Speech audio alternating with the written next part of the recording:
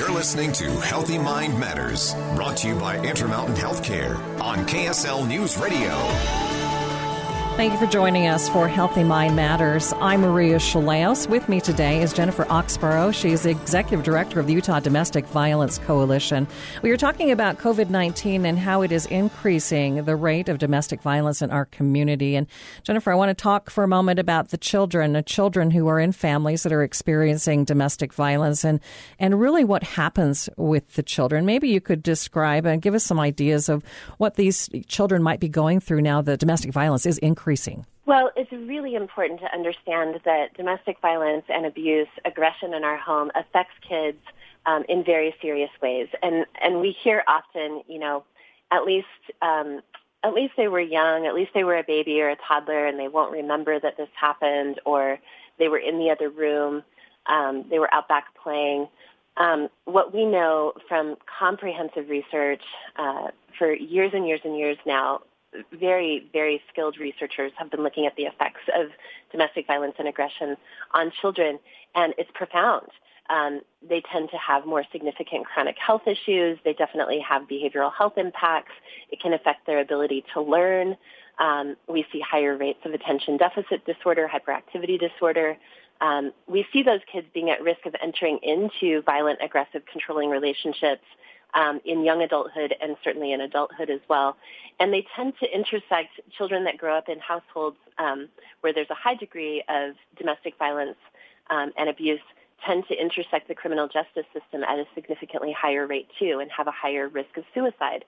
So we know that children are affected, and we need to be able to message that in a way that doesn't induce more guilt and shame for the person who's being victimized, but really help them understand that this affects the entire family, and it can affect the broader community too. We hear from teachers all the time that children in their classroom who are coming from violent and aggressive households require a lot of extra attention in the classroom and can be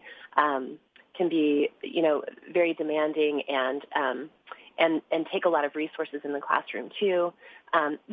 It doesn't mean that we're going to grow up and have a devastated life, right? If we grow up in an abusive household, and it doesn't mean that we will become an aggressor if we've grown up around that at all. But it does have some pretty serious consequences and psychological effects on children. So it's really important for people to understand that. I'm trying to imagine with these young people experiencing such trauma in their lives already probably acting out at school, as you mentioned, and now they're all at home, and how that must be impacting the family as well. Right. I think,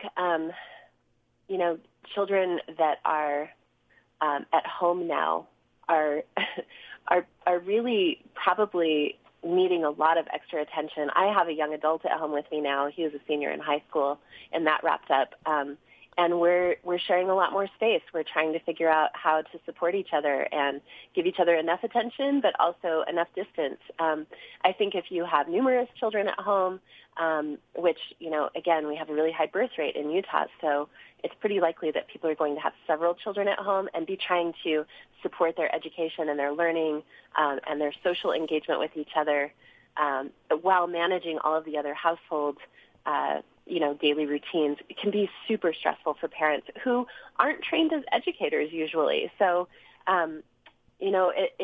it's a really unusual and stressful time that happened very quickly. We didn't have a lot of time to plan for this, right? Mm-hmm. This sort of came up quickly for people. And so I think people are very overwhelmed. What is your best advice for a parent who is in a situation where there is some domestic violence and now their children are acting up? What is a strategy for them?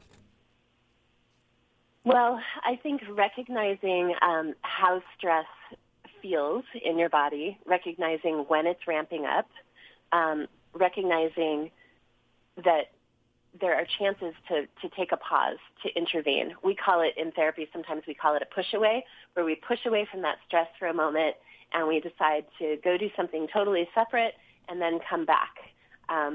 Another strategy, when you're working on education with kids, or you're working on a specific project and it starts to get overwhelming, put a timer on it. find some increments that work for you. Some people refer to this as the Pomodoro plan, where maybe work for 10 minutes and then take a 5-minute break. Maybe work for a half hour and then take a 10-minute break. And during that break, do whatever it is that you need to do to reset your mind and come back with more energy and focus. That can be true in parenting too. If you make sure everybody's safe and you walk away for 5 or 10 minutes, go out back and do some jumping jacks, sit alone, read a book in the bathroom alone for a minute. Just push away from that stressor so that you can come back with energy and focus. This is a marathon. This isn't a sprint, right? We're in this for a while, and it's important to be able to claim some space for yourself in order to maintain your own personal resilience so that you can give back to the people who are counting on you. I'm talking today with Jennifer Oxborough. She's the executive director of the Utah Domestic Violence Coalition. We need to take a break. If you need help right now, the number you can call 24/7. This is free and confidential statewide support. The number is 1-800-897-LINK or 1-800-897-5465. We'll be right back.